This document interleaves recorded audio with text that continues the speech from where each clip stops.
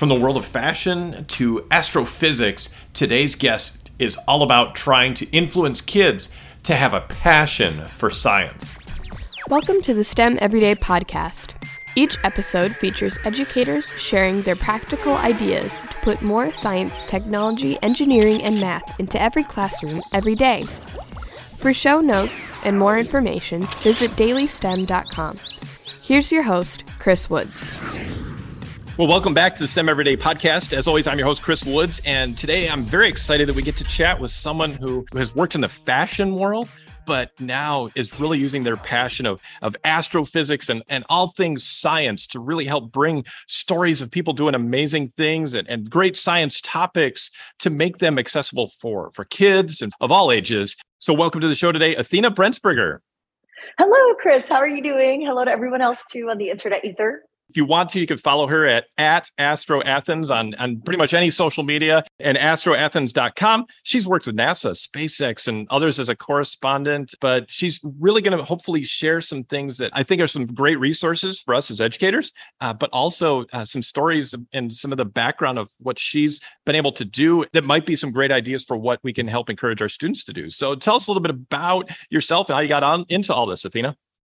Yeah, so I am an astronomer and a science communicator as well as a fashion model. So basically, I study space and then I talk all about it as a communicator. And I love that. That's actually one of my favorite things to do is actually connecting to people and being able to share my love for science and STEM with the world. But I really got into it from a pretty young age, just out of sheer curiosity, kind of for how the world around us works. I loved messing with science experiments as a kid and kind of just getting messy, really, with different kinds of chemical reactions. Like, for instance, building a paper mache volcano was my very first science experiment. I was in third grade, and I combined vinegar and Arm & Hammer baking soda, and then I added red food coloring and made it look like lava.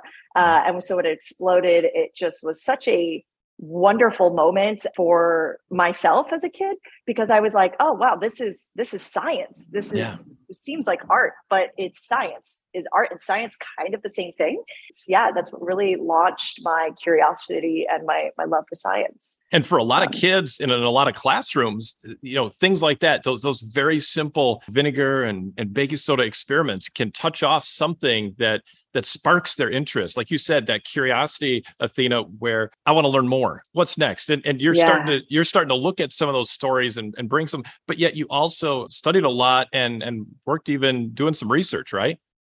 Yeah, so I did spend some time in college doing research, right? When I became a physics major, astronomy minor, is what my school had offered at the time. And I started doing research on early solar system formation. And I loved it. I loved studying objects that were light years away, that were really, really far from Earth. I just thought it was so neat. But what I really started to enjoy, I think the most, kind of tying back to the curiosity for kids at a young age, are these more hands-on experiments, because it's actually tangible. With astronomy, it's an observational science. So you're looking at a lot of data, you're looking at a lot of images, which is awesome, thanks to new telescopes like today, the James Webb Space Telescope. That's totally changing our perspective of space. But how can we now connect things like the cosmos to being in front of kids, in their hands, being very tangible? And that's what I love so much about coming up with DIY experiments, finding different ways to sort of convey these topics in astronomy and other types of science subjects, and bring it right in front of them, bring it in the classroom and put it on their desk, because that's what really keeps them engaged and keeps their curiosity alive. Yeah. And you have a lot of great content on your YouTube channel, experiments, information, things like that, right?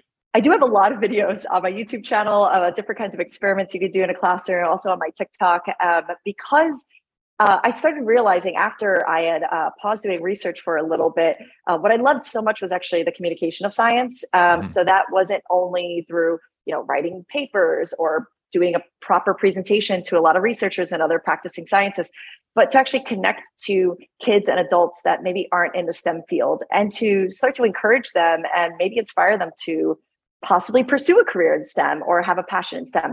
And so that's why I really started my YouTube channel. That's why I started creating videos around pretty complex subjects and pretty complex discoveries, within the realm of science and trying to sort of break it down, whether it's through a whiteboard illustration or it's through an actual like hands-on experiment. They can do it marbles and like a black fabric to sort of show Einstein's theory of general relativity. There are all these different ways that you can really bring things together for kids and for adults too. Like I actually will test this out. A lot of my fellow model friends who are not in the science world, and quite a lot of them actually, ironically, are also mathematicians, which is pretty funny. But a lot of them, I love sharing it with them because if I can get them to be interested in what I'm doing as far as the science experiment goes, then I think I can get a lot of other people interested in it too that aren't maybe currently researching or pursuing any kind of science degree. So that was a big inspiration for why I started my YouTube channel. Right. And so if an educator is looking for some ideas, I mean, those are great places to start. It's a great resource. Check it out. Like I said, in the show notes, you can find those. But you've also been part of this kind of new show on Curiosity Stream, which is also available on YouTube and other platforms as well. But it's called Suppressed Science. Now, you just finished up a season of it and hoping for more. But tell us a little bit about that. Yeah, really, really great show. Such a fun project to work on. It was the very first science show I got to actually be the official host of. So that was a huge moment for me just in my career and in my life. So it was basically a show premised around different areas of science that for one reason or another may have been suppressed, whether that's through research, whether that's through some conflicting ideas or people maybe not agreeing with it, such as the merging between man and machine. A lot of people don't really agree with that. There's a lot to consider when it comes to morality and ethics. And so we basically explored all these different subjects on the show, interviewing experts in these fields that are researching these other areas or people basically working on this stuff, and sort of just laid it all out in a show. Didn't really tie an opinion to it, sort of just showed all sides of the story, whatever the subject was. And I really like that. I think it was a pretty fun way to sort of just, lay everything out for the audience. So I would say that's definitely a fun show to check out as a resource. Yeah. Yeah. And I know, Athena, the episode I watched is very much like that. I mean, you had different guests from both sides kind of sharing these different ideas and it's like, okay, so there it is, and that's a skill that we're trying to help our kids figure out, how to be a critical thinker, how to take that information that's available out there, put those pieces together in their mind. And those are even foundational about what a scientist does. Yeah. And you reminded me, I wanted to mention that I think that what's really important for kids at a young age and maybe even adults or young adults is to sort of like read other stories of what other STEM professionals or creatives have done. So like hearing about their stories, maybe seeking some advice or tips. And you can do that on, various platforms like mine or YouTube channels. One place I'll mention specifically is Arm & Hammer's website. They have tons of different experiments you could do as an instructor, a teacher, a parent.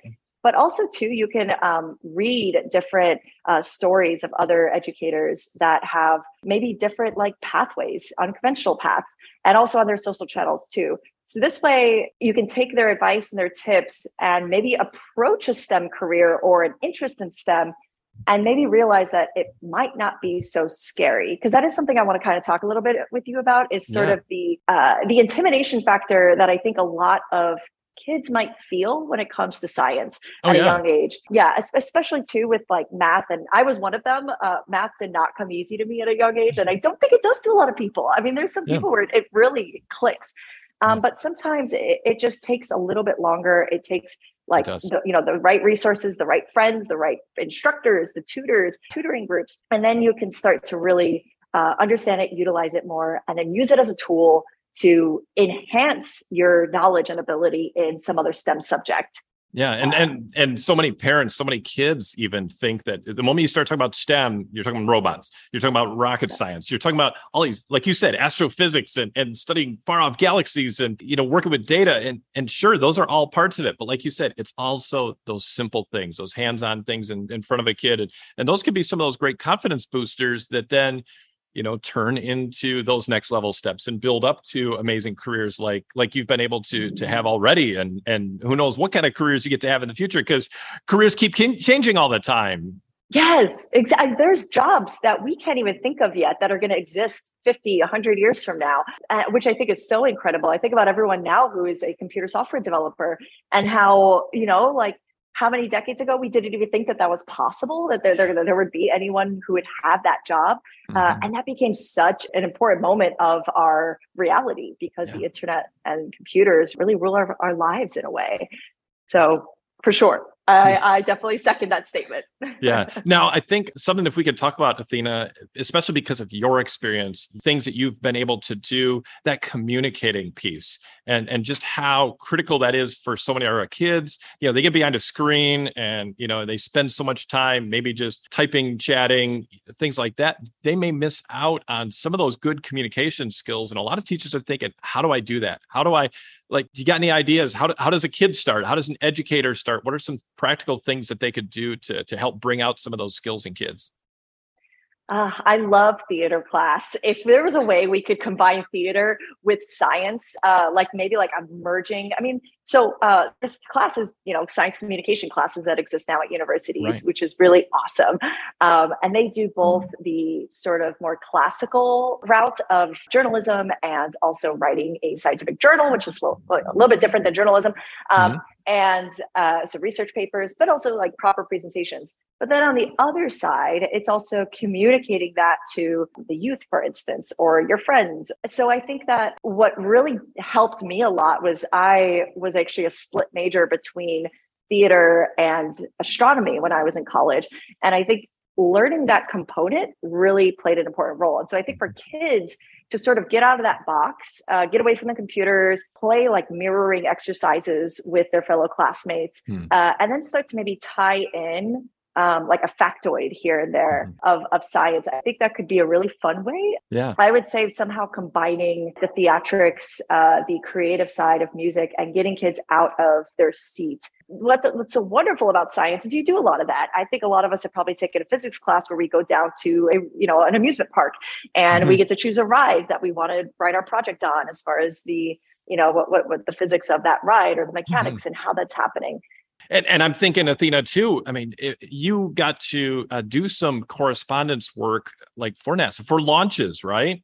I did get to do correspondence work with NASA, with SpaceX, different space agencies as well. But I have to say where that all started was actually by volunteering at museums. So a really important thing I would say for kids, for even adults, I was an adult when I started. I was maybe like 25. I said to myself, if I want to be a science communicator, I want to launch a brand, I want to see how I would feel speaking with people from all different walks of life. And at museums, you get everybody. You get the school groups, you get the older couples, you get the kids, you get people from other countries that speak very little English. That is the perfect test to truly communicate to absolutely everybody what it is you're trying to communicate. And so that was a really great test for me to learn not only how to do that, but if I actually feel comfortable enough to speak in front of people, because I was pretty shy at that time, and I'm like, am I going to be able to do this? And I was able to. And so because of that, that led to more connections and more community and friends that I met, which ultimately led me down to partnering up with NASA and SpaceX.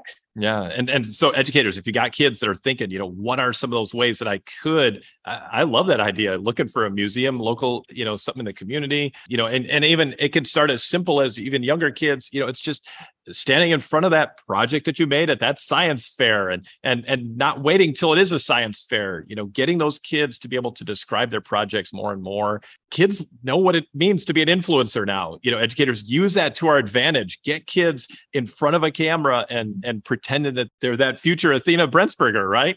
And I mean, I would even go further than that, because I think the camera is a really awesome component, but I think it can be probably scarier to get in front of your classroom of students, of real life eyeballs looking at you, than in front of a computer screen or in front of a camera. So for sure, that's a really important component, Chris. But I would also say I wonder how much fun it would be to sort of have maybe not daily, but weekly, someone getting up and sort of sharing a sentence or two. And I know that exists a lot in school. I remember doing that as well when I was a kid. Yeah, probably a really important component too, to sort of help them also get past maybe having stage fright, being shy, being more open and being confident in what the knowledge is that they gained and how to share it. And that's all part of that communication aspect. So I think, yeah, definitely getting out, speaking in front of like their friends, their group, their classroom. And then also, yeah, maybe volunteering at museums. Yeah. If anyone is in New York City, I highly recommend volunteering at the Intrepid. It's actually where I did my volunteering. They have a space shuttle pavilion there, and I was under the Space Shuttle Enterprise, which was really awesome. It was super cool. Yeah, wow. It's great. So yeah. highly recommend that place. And one other thing I'd love to ask you about, Athena, and again, educators, you can connect with her at Astro Athens on social media and astroathens.com. But you've gotten to experience some incredible, amazing things in your career. You know, what are some of the really fun, exciting stories, things that you've been able to experience because of this? Because we want our kids to realize when you pursue passions like science and STEM, you could end up doing some really amazing stuff. Yeah. Oh my gosh.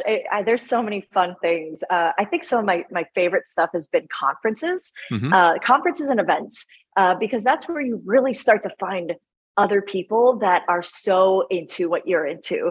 And there's something about just having that sense of community. So like I've gone to like Yuri's Night, which was like a huge space party in LA that happens the day that Yuri Gagarin went to space, the first human. So he was a Russian cosmonaut.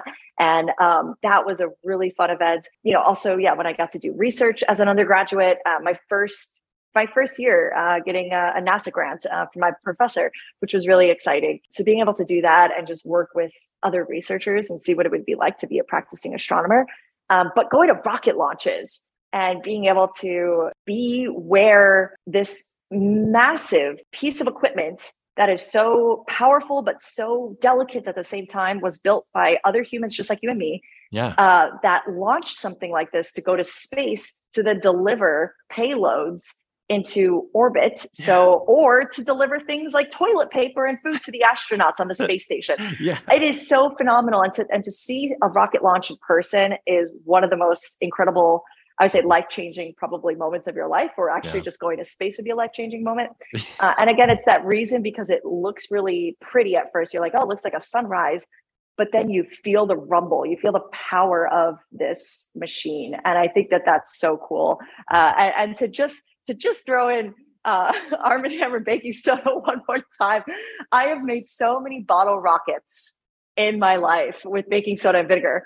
And it is so much fun. And I think that one of my favorite things to do with students or just my fellow friends, or if you're at a space camp, is to see who can make the most powerful bottle rocket. How high can you launch it? How much thrust can you create from this bottle?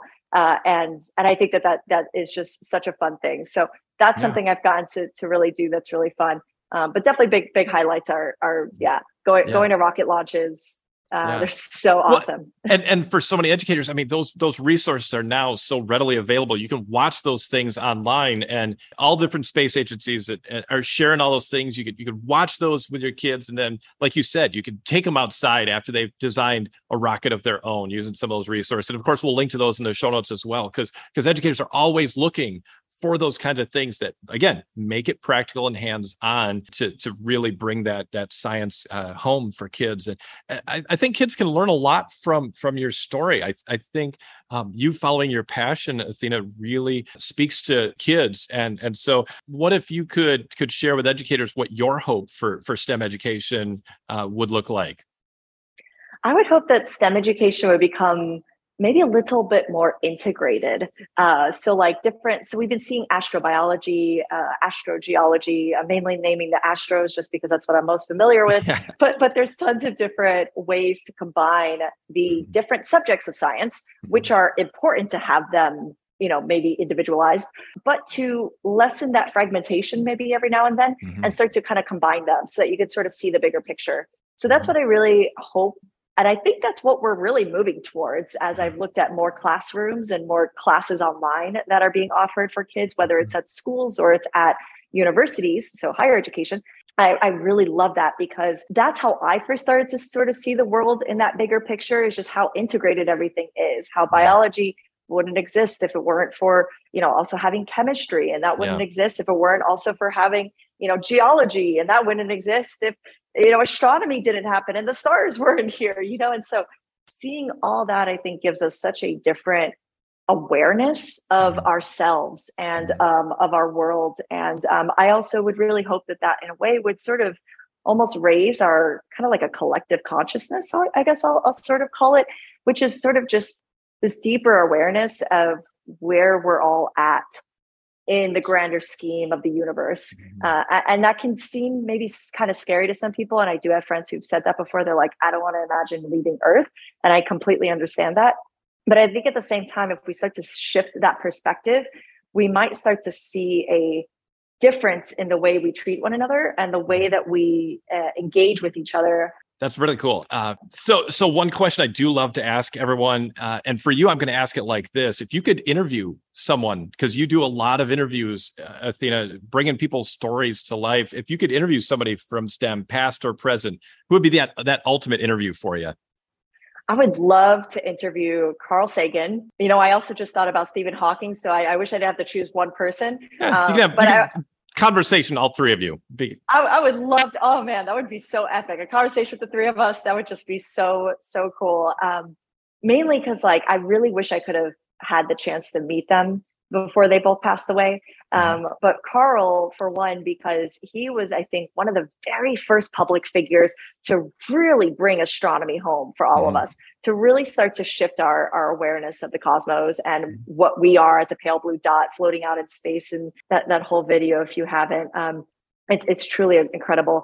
But also Stephen Hawking, because not that Carl Sagan was not a forward thinker, because he for sure was, but Stephen Hawking, some of his most interesting things that really got to me were his final works before he passed away, which was on the No Boundary Proposal, which was basically saying that maybe the universe didn't start from a big bang, but maybe there always was some form of existence that was always there, but there was no boundary to it and time had not existed yet. That's my basic understanding of it. There's a lot more to it. There's a lot of math, a lot of quantum physics that is above my area of expertise, but that was so intriguing to me to think about that I would have loved to sit down and chat with him about it and hear where else his thoughts lie as a theoretical physicist. Well, like your show, Suppressed Science. I mean, tying it right back to that, Athena. I mean, hearing those different perspectives, those different hypotheses, and giving kids some of those ideas is really pretty incredible. And even some of those questions for ourselves. So I want to jump in for one more thing. I got to work with a 6th grade astronomy class before. I did a whole semester actually with them, and we attempted to recreate the No Boundary Proposal using Play-Doh. And it was so much fun. We also used Play-Doh and this was really just the sort of, there's computer models trying to demonstrate the No Boundary Proposal, also computer models to demonstrate the expansion of the universe. Why not take those computer models and just make it a tangible model using clay, Play-Doh, other types of arts and crafts? And I loved doing that. And that was such a wonderful thing because these kids were 8, 9, 10 years old and were able to speak the whole basis of what we learned about the theory, not the whole theory, but just the whole basis around the theory to me. And so we basically, all you really made was just an upside down bowl. So it's like an inverted kind of like a U shape. That's getting too deep into it, but I just wanted to share that because it was such a wonderful moment. Complex astrophysics for 6, 7, and 8-year-olds with Play-Doh. That's what it's all about, educators. That's what we're trying to do each and every day, trying to make the complex simple and give kids a big picture of the world that they live in and the galaxies that they live in. So great chatting with you today, Athena. Again, Athena Brensberger. You can find her on all the social medias at Astro Athens and all the other links in the show notes as well. Just so great chatting with you. And any other last thoughts for us today? It's been so great chatting with you too. I guess just one final thought is just to try any little experiment or moment to really spark that curiosity for kids in a young age, because it can just be one small experiment, one book that can really be what introduces STEM to them. And that's what can really start to grow their passion over time. And they can end up changing the world. So I think that would be a wonderful thing to just think about when it comes to your kiddos. That's awesome. And even just thinking about some of the ideas and far out thoughts that you're able to share today. Teachers, we don't even have to have all the answers. Even those experts don't have all the answers. So it's okay. Get them thinking and see where it takes them from there. Really appreciate it. Thanks for joining us today, Athena. Thank you very much, Chris. Take care, everyone. And again, don't forget to subscribe to the STEM Everyday podcast. So many great episodes with so many great people like Athena. You can find out all of her information in the show notes. If you need to connect with me, head to dailystem.com. Always happy to help, whatever I can do to help you have those ideas, those resources that you need to get more kids each and every day. And until then, just keep doing that most important thing every day, educators. We're inspiring that next generation, excited and engaged in our classrooms.